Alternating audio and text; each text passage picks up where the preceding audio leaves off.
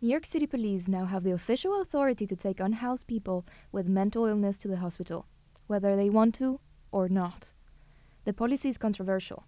It belongs to Major Adams, and it has received pushback from mental health, disability, and homeless rights activists. Some advocates say the plan focuses too much on temporary solutions and is doomed to be ineffective. Tricia Stortz reports.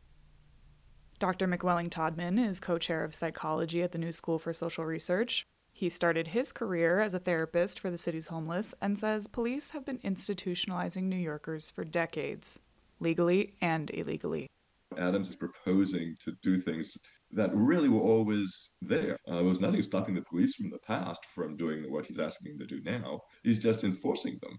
Todman says there's an even bigger issue. The mayor's plan doesn't provide support for the unhoused once they've been released from hospitals. He also says the city's been here before, back when Congress passed the Community Mental Health Act of 1963. The legislation was supposed to expand community mental health centers as alternatives to state hospitals. But with those big hospitals closing, many patients fell through the cracks.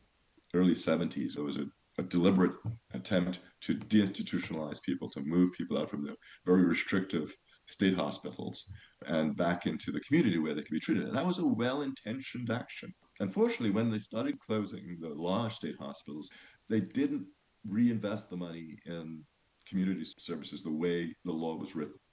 And he says Adams' plan overlooks the same gaps.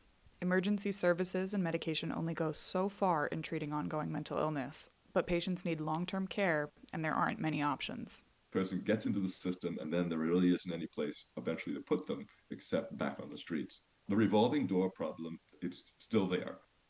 Nancy Bizzato is a therapist in New York. She treats severe cases of mental illness among the previously homeless and worries about the same thing. Where do these people go after being discharged? Maybe some of them do get resources, thankfully, but a lot of them go back to the street, they go back to the subway. Unfortunately, it's a cycle. Why do you think that there is such a push to hospitalize right now?